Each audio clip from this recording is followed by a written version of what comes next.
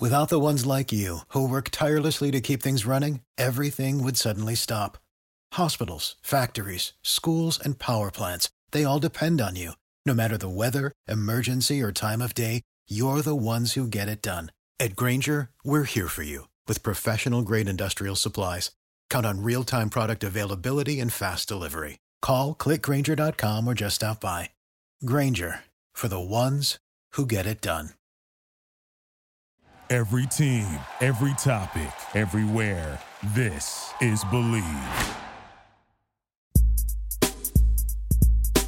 No Stanford football, no Pac-12 football, no Pac-12 fall sports in 2020.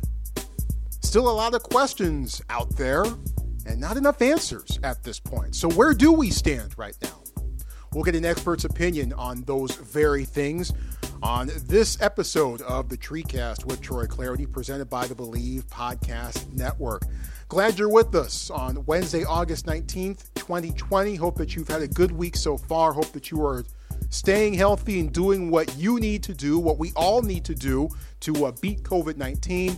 And if you're here with us in the Bay Area and in Northern California, you're also dealing with smoke and fires as well. Be safe. Be safe and do what you can to stay out of harm's way, and just be safe out there. That's all we would like you to do here on the show. Well, we'd also like you to keep listening to the program as well, because I think we have a special guest that I think you're going to want to hear from. He is Stanford football head coach David Shaw. We'll get his reaction to the Pac-12 halting all competition until January 1st. At the very earliest, what went into that decision, as he sits on numerous committees that assisted the Pac-12 in eventually coming to that conclusion that playing this fall just was not safe, a conclusion that I agreed with, and all sorts of other things as far as where Stanford football sits right now. So Coach and I will have that conversation coming up in just a minute. First off, just a couple of quick reminders. You want to follow me on Twitter, you are more than welcome to do so. At Troy Clardy is the way to go. At Troy Clardy, the last name is spelled C-L-A-R-D-Y. Proud to have 27 years of following Stanford football under my belt, and proud to have 6 years of play-by-play with the Pac-12 Network under my belt as well. And this will be the second time that David Shaw has joined us one-on-one over the past few months, as he also did so back in April. You want to go back and cross-reference our chat with him then to the conversation we're about to have with David Shaw now? I highly welcome you to do so. Check out the vault on the TreeCast and go and re-listen to some of the great conversations that we've had over the past few months with Senator Cory Booker, with Stanford men's basketball head coach Jared Haase, Stanford all-time legends in Brevin Knight, Mark Madsen, Troy Walters, Jane Campbell, Stanford women's soccer goalkeeper who helped lead the Houston Dash to an NWSL title under some intriguing circumstances. We had that conversation with her just a couple of weeks ago. So anyway you want to go, Apple Podcasts, Google Play, Spotify, Stitcher, or on the Believe website at BLEAV.com. You want to go back and relive some of the great interviews we've had, I highly encourage you to do so. We're about to have a great interview, I would imagine, coming up right here and now with Stanford head football coach David Shaw. And look, in an alternate universe far, far away, we are about 2.5 weeks away from Stanford football's opener against William & Mary, and getting things going in the 2020 season, in which the Cardinal had a lot on its plate and a lot of potential things for great results this upcoming fall. Of course, we're not in that alternate universe. We're here. And we are talking about it now with Stanford head football coach David Shaw. Coach, always great to have you in on the program. Always appreciate the time. How you doing? Great. I'm doing great. Good to see you. Good to see you as well. And let's just start here. July 31st, the conference-only slate was announced. Some excitement, some hope. It wasn't any guarantees or anything like that, but there was a lot of hope that it was going to be pulled off. And then, last week, the plug gets pulled. Your overall reaction on how we got to this point and why this had to happen? Yeah, I'm with you. The schedule was released. We're all very positive, and right around that same time, many people saw the reports coming out about the anxiety created by this new heart abnormality that may be caused by the virus, and the fact that it could be caused by the virus in people that maybe don't exhibit symptoms, and not only that you could probably have it, and a regular EKG wouldn't be able to find it. So the fact of all these people that have had the virus and have now shed the virus and still feel great, that a cardiac MRI is the only way to truly know. So to hear very well-respected, world-renowned cardiologists say, I don't know what to tell you all, I don't know what to tell your student athletes, I don't know what to tell their parents, that caused us to pause. And there was a big article in ESPN not too long ago that kind of cataloged what a lot of the experts are anxious about, which once again may be proven, not necessarily, but where we are dealing with student athletes, that caused a lot of us to pause. And the crazy thing is, right about the same time, a lot of tests were done. And you've seen a lot of people working out, wearing these neck gaiters, that the neck gaiters probably don't work very well, if at all. The CDC now says they're not sure if the shields that we want to put on the helmets combined with masks will really help. And why that's important is not just the transmission of the disease. So if somebody has the virus, that it could transmit, but the fact that if somebody has the virus, anybody that person contacts is now a high-risk contact, and they're all going to be out for 2 weeks. So if you can imagine practicing and someone having the virus and going back through the practice film and saying, okay, every serious contact that you had during the course of practice, you and that person are all going to sit out for 2 weeks, or those people. The combination of those two things, not having answers about the heart, right, which we don't ever want to mess with the brain and the heart, not having answers about the heart, and also not being able to say that practices are going to be able to be safe. And these things that we were counting on to keep people safe and also keep people from being a high-risk contact, now those things don't happen anymore. And how do you practice? And then, God forbid, how do you travel and play? So those are questions that we just don't have answers to, and a big reason why our conference decided to hit the pause button.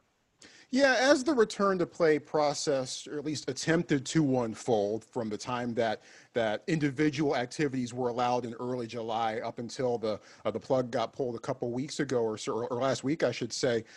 What did you feel most confident in as the process unfolded, and what were your biggest concerns that maybe cropped up and as the process went along? My biggest comfort level was getting to training camp. Because I know if we could get everybody to training camp is the definition of isolation, right? There's nobody from the outside. We keep everybody tight and close. We do bed checks at night, so everybody's going to be there. If we got to training camp healthy, I knew we're going to be able to handle those 3.5 weeks, everybody tight, everybody together, be able to practice full speed and not worry about any outside issues. My things of concern were still the season and making sure that travel was okay, making sure that opposing hotels and bus rides were all okay. Those were still questions that we're still grappling with, that the conferences that are still playing, are still attempting to play, they're still grappling with. Some places will not have fans. How close can the fans get to the student athletes? How do you keep a big enough distance between them? So there's a lot of questions that still need to be answered for those conferences that are attempting to play.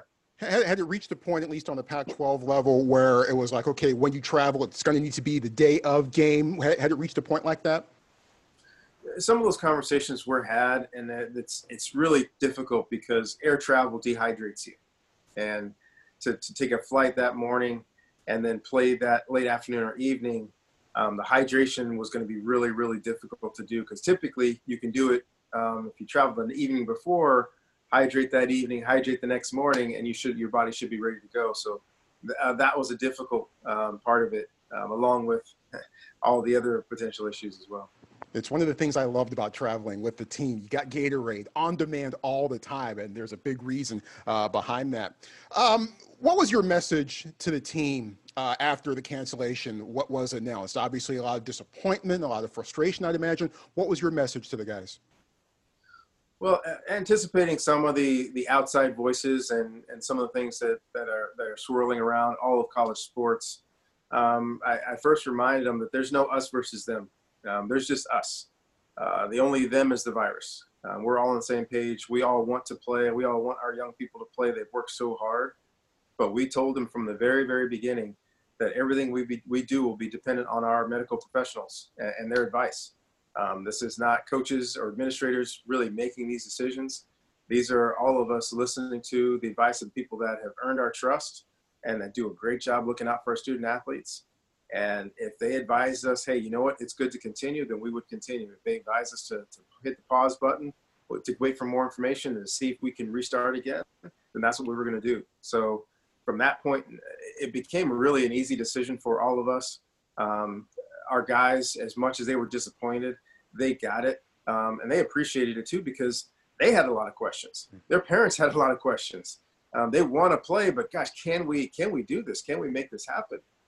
Because not only do obviously the coaches and trainers and we have higher risk factors than the student athletes. You still have student athletes that have asthma. You still have student athletes that have some things that cause concern. And can we do this thing safely for them, for everybody, not just for the high percentage of them, but for everybody? That was the question. Yeah, as a head coach, you're always dealing with information from different sources, from the student athletes themselves, from the parents, as you just mentioned, from the medical staff, from the athletic department itself. Dealing with that hasn't been new to you, because that's part of your job. But how had those conversations kind of changed? The tenor of those conversations kind of changed over the last few months, when everyone's dealing with this and trying to grapple with this and try to figure out the best way forward. Well, I would say this: I'm better at most than not being reactionary. I'm better at most at staying calm and being structured and ordered. I mean, that's my nature. I like to say I am a Stanford man, right? So I like to have answers for the questions. I have to anticipate the questions. This has been really difficult for all of us, because we all have questions and there aren't enough answers to go around.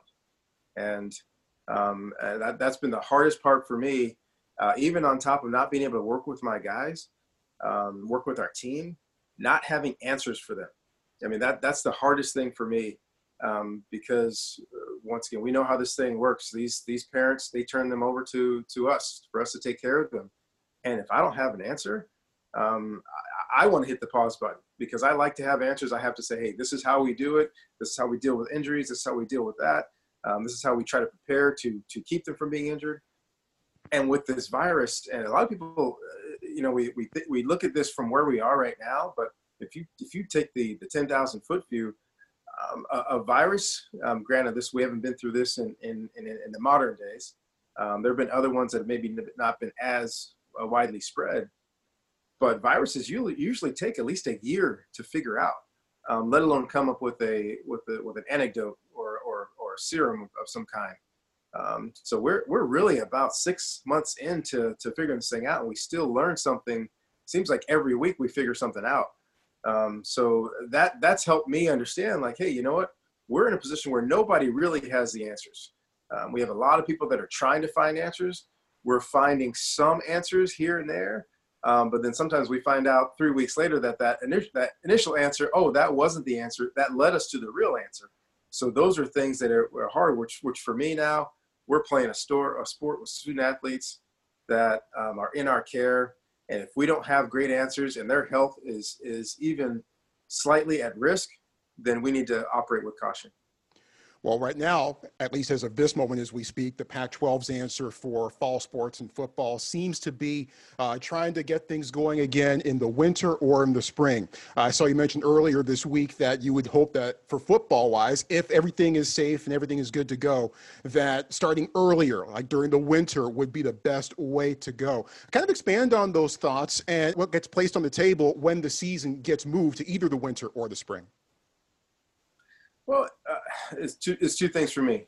First and foremost, once again, the medical professionals. And first of all, with the virus, can we possibly operate starting in January, right? Well, hopefully we'll have an answer to that before January. As we get into the late fall, early winter months, what does the flu look like? How does that affect everything else?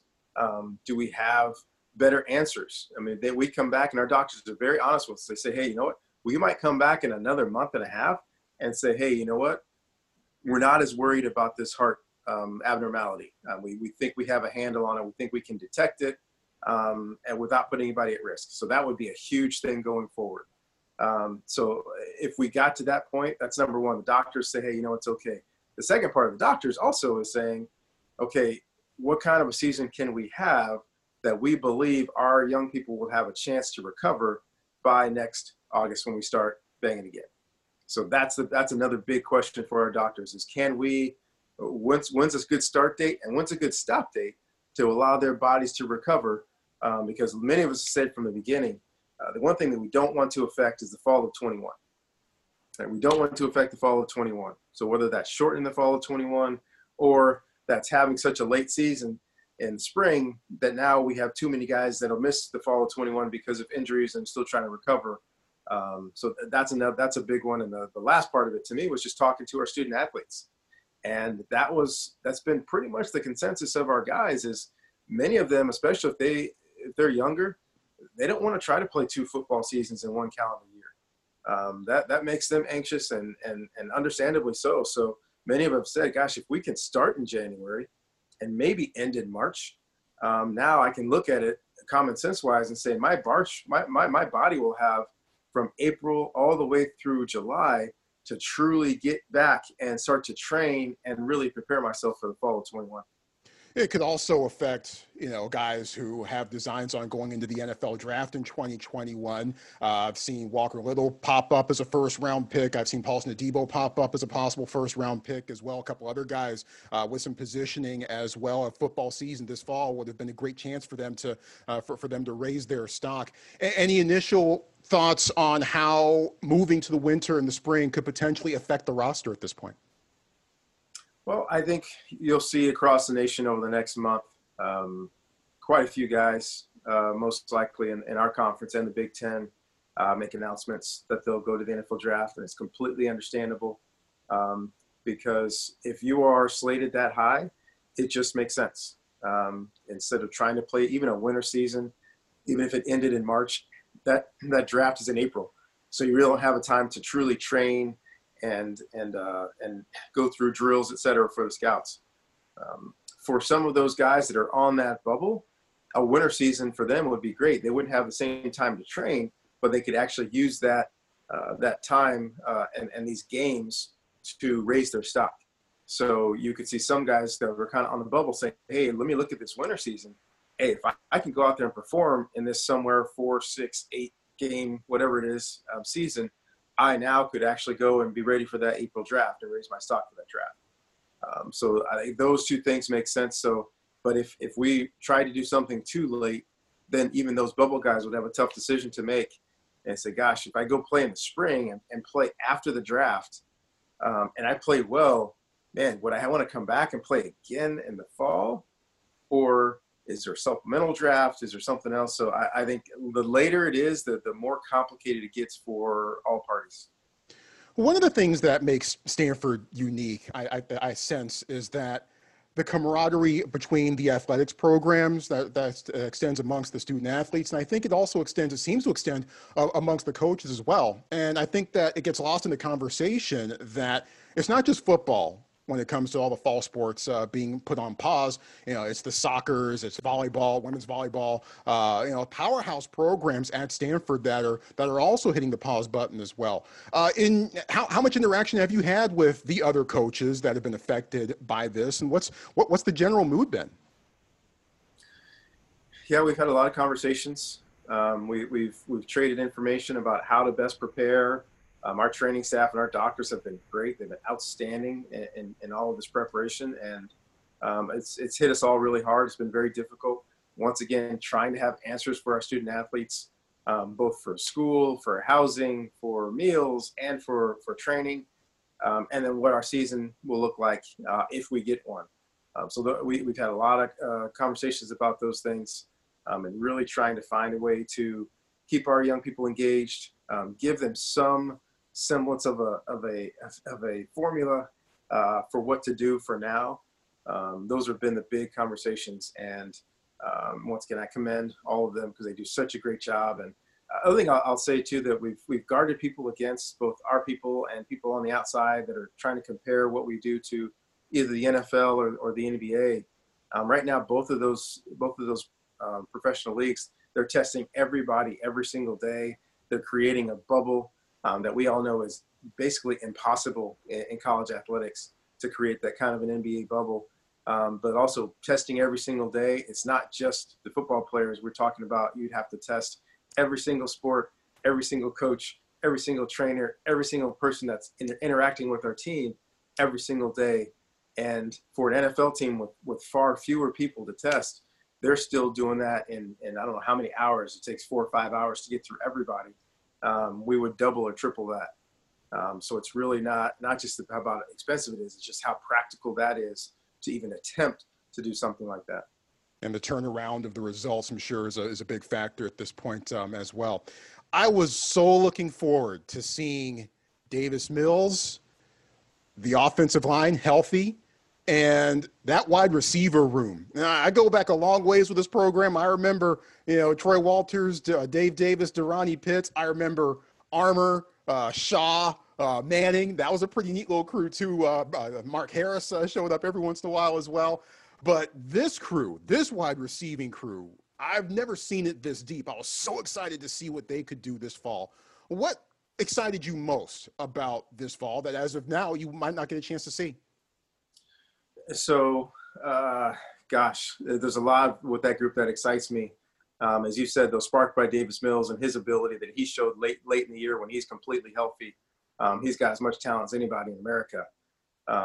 But for me, it's the versatility of this group.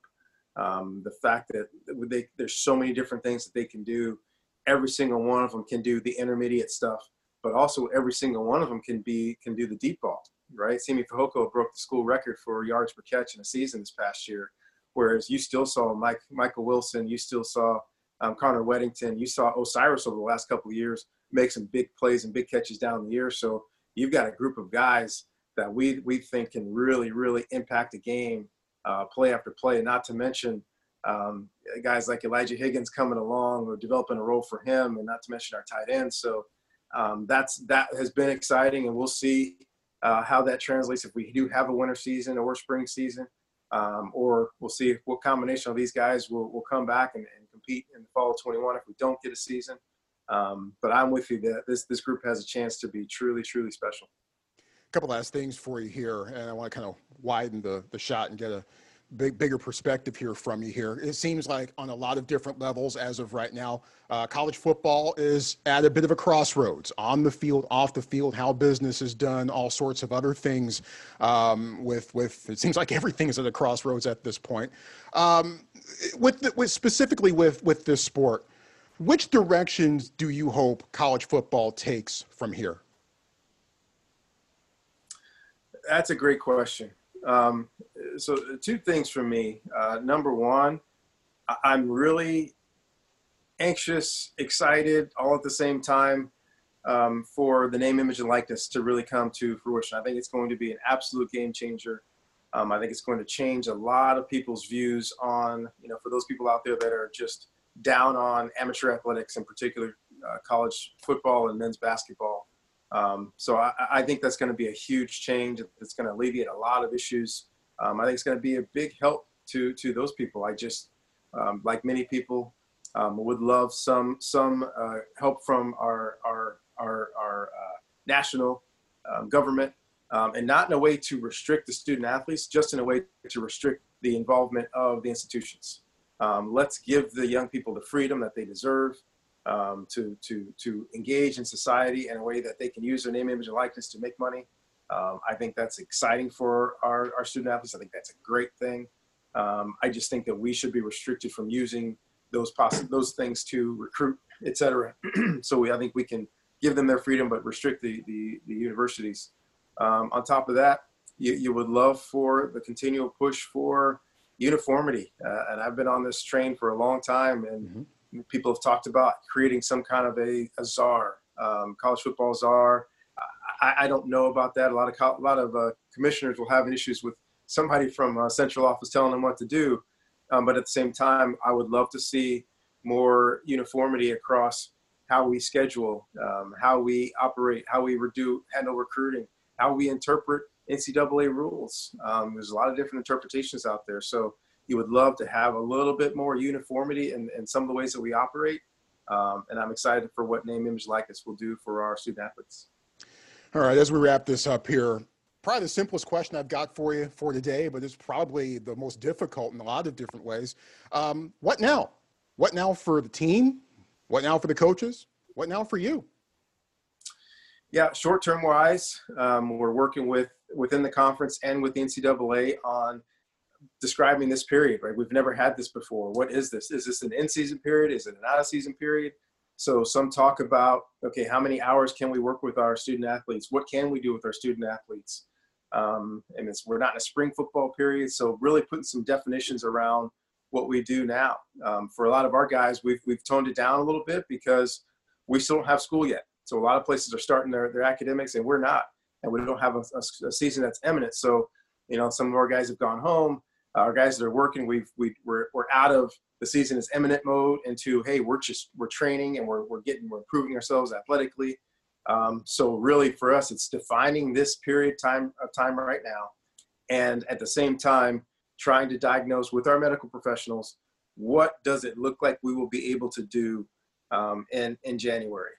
Can we start to train in October to get ready for a January season? What does the virus look like it's doing? Is this thing ever going to level off to where, especially for the California schools, for the Arizona schools, to really be able to get on the field and practice, because those areas in particular, they've still been hampered a bit, as have we had in Seattle as well. So there's a lot of stuff going on that our doctors are going to help us with, that just our national data, once again, and our local data, not get into the politics of it. The politics are not what's important here. What's important is do our areas look like with this virus going around, that we can actually operate safely. And we've seen around the country where even people have tried to bring the students back on campus and then had to send them back off campus. So there's still so much going on with this virus that we just can't take it lightly. No doubt about that. And hopefully, ideally, everything coalesces and forms and we're all back on the field and back at it, ideally by early January. A lot on his plate, as usual, and a lot of questions and a lot of answers that are still out there for all of us to try to figure out. And David Shaw, when it comes to Stanford football, he is going to be on the forefront of trying to figure everything out. Coach, always appreciate the time. Great to see you. Looking forward to our next chance to cross paths, whenever that might be. And stay healthy. Best of luck to you, your family, and the staff. And we'll talk again soon. Sounds good. Take care. That's David Shaw. Always great to have him on the show. And he was just like us back on July 31st. Hopeful for the best and hopeful that the conference-only slate that was announced that day, July 31st, would be able to be played to its completion. And he told us, if they could just get to training camp, if they could just get there, he felt very good about the rest of the team being able to stay healthy and for them to be able to possibly pull it off. Of course, that did not happen. And I appreciate Coach certainly going through and giving us the details of all the things that they took into consideration when it came to making sure that the players were as safe as they could possibly be. And as we talked about on last week's TreeCast, when we broke down the decision and broke down the announcement that all competition would be halted, I said this was not something that they just came to lightly and on a whim. There's way too much money at stake for them to have just come at this very, very lightly. And there were a lot of boxes that would have needed to be checked in order for the Pac-12 to have said, you know what, we got to pull the plug on this. And unfortunately, as of right now, all of those boxes are checked. And, the studies on heart issues that could potentially arise from COVID-19, that appeared to be the thing that just changed everything, and about how much we know and still don't know about that facet of things. Also brought up some things equipment-wise, did Coach Shaw. Neck gaiters. I'd never heard that term before, but glad he could go into that with us. Some other equipment issues with the shields on the masks, about how those might not quite be as effective as the CDC might want them to be, and a bunch of other things. There's so many different facets to all of this and trying to get ready for the season and do it in a safe way. I'm sure that Stanford football director of operations Matt Doyle has plenty of stories to tell from his experience over the past few months and trying to make sure that everything is good to go. But travel considerations, Coach and I discussed, the fact that, cut out a hotel trip, a hotel stay, which can be fraught with its own dangers in this day and age, by having the kids fly up the morning of the game. And, well, quite honestly, that might not be the safest way to go. And I'd imagine that'll also have an effect on kickoff times too, right? Because, you can't have the guys flying up the morning of the game, very first thing, step off the plane, bus straight to the stadium and have a 12:30 kickoff. That's just not safe in all likelihood. So many different things went into this, and glad that David Shaw could go into that with us. And I'm also glad that he brought up the fact that there just hasn't been the solidarity across college football that we thought we would see in the approach to this. Because that was the case early on, right? I mean, all the Power 5 commissioners were pretty much guaranteeing we are, shoulder to shoulder. We're in lockstep together. We're going to make all the decisions we need to make together. And everything was cool with that until the Big Ten and their commissioner, Kevin Warren, pushed the vase off the shelf and decided to go conference only. He was the first of the Power 5 conferences to do that, to make that decision in early July. And once that happened, it was pretty much every conference for itself. And so here we are right now with the Big Ten and the Pac-12 not playing, and with the SEC, the ACC, and the Big 12 still pushing forward as far as they possibly can, come heck or high virus, it seems. And it's you look at that, and then you look at what's happening on some of the campuses, particularly at North Carolina, particularly at Notre Dame to this point, who brought kids back only to have to reverse course on that and now go online only for the remainder of their fall semesters within 10 days of classes starting up. Stanford, by the way, made the announcement last week that it is going online only and not going to stagger classes on campus as had been the original plan. Stanford is going to be online only for the fall quarter. The university made that decision and that announcement last week. But Shaw has not been shy about how there needs to be more uniformity across college football, certainly in conference scheduling, because the Pac-12 plays 9 conference games.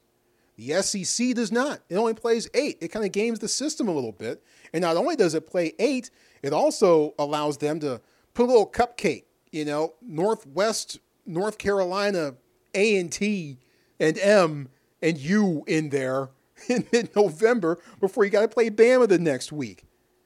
SEC's kind of been gaming the system in that respect. ACC to a lesser extent as well. So, David Shaw has been pounding the table as much as David Shaw can possibly do anyway. He didn't really strike me as much of a pounding the table kind of guy. I'm sure if it comes to that, he does it. But he has been at the forefront among college coaches and saying, hey, look, we need to have uniformity across conference scheduling across the Power 5 conferences. So he would have loved to have seen and would love to see going forward a bit more solidarity amongst the Power 5 conferences going forward with this. And I think he's right, whether it takes what a czar, as Coach Shaw put it. Pat Forty and I talked about this of Sports Illustrated when I had Pat on the show last month. We talked about this, the fact that there isn't a unifying voice, a unifying entity in college football. It's not the NCAA.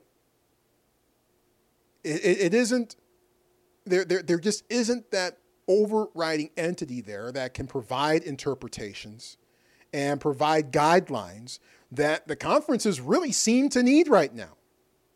And the NCAA is not equipped, it appears, to be able to do those kinds of things.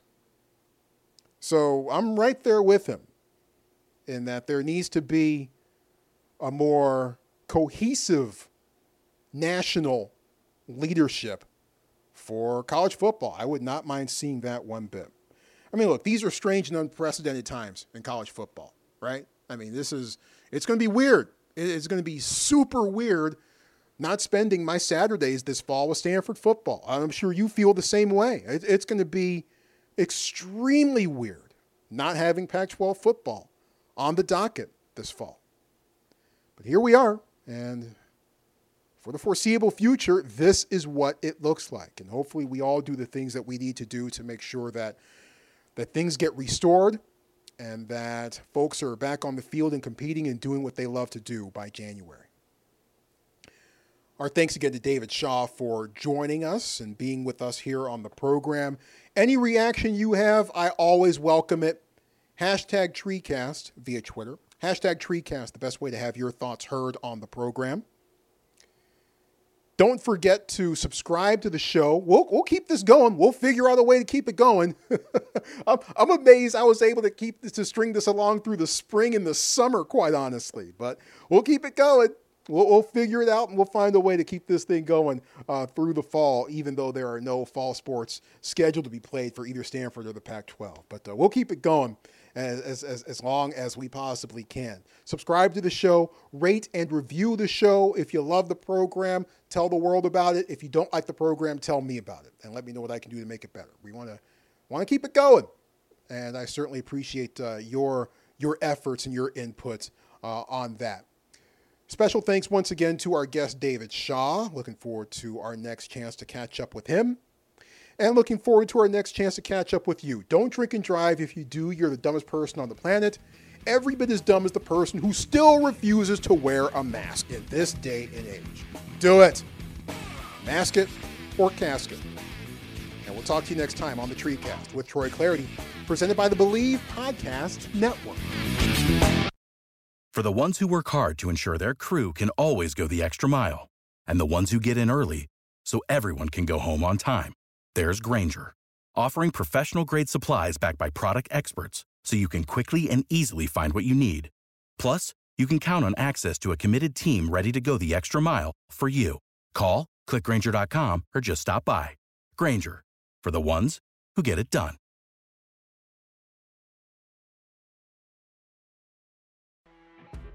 You know when you're listening to a true crime story that has an unbelievable plot twist that makes you stop in your tracks? That's what our podcast, People Are the Worst, brings you with each episode. I'm Rachel. And I'm Rebecca. We're identical twins who love true crime cases that make you say, didn't see that coming, and we hate the people responsible for them. Listen to People Are the Worst now on Apple, Spotify, or wherever you get your podcasts.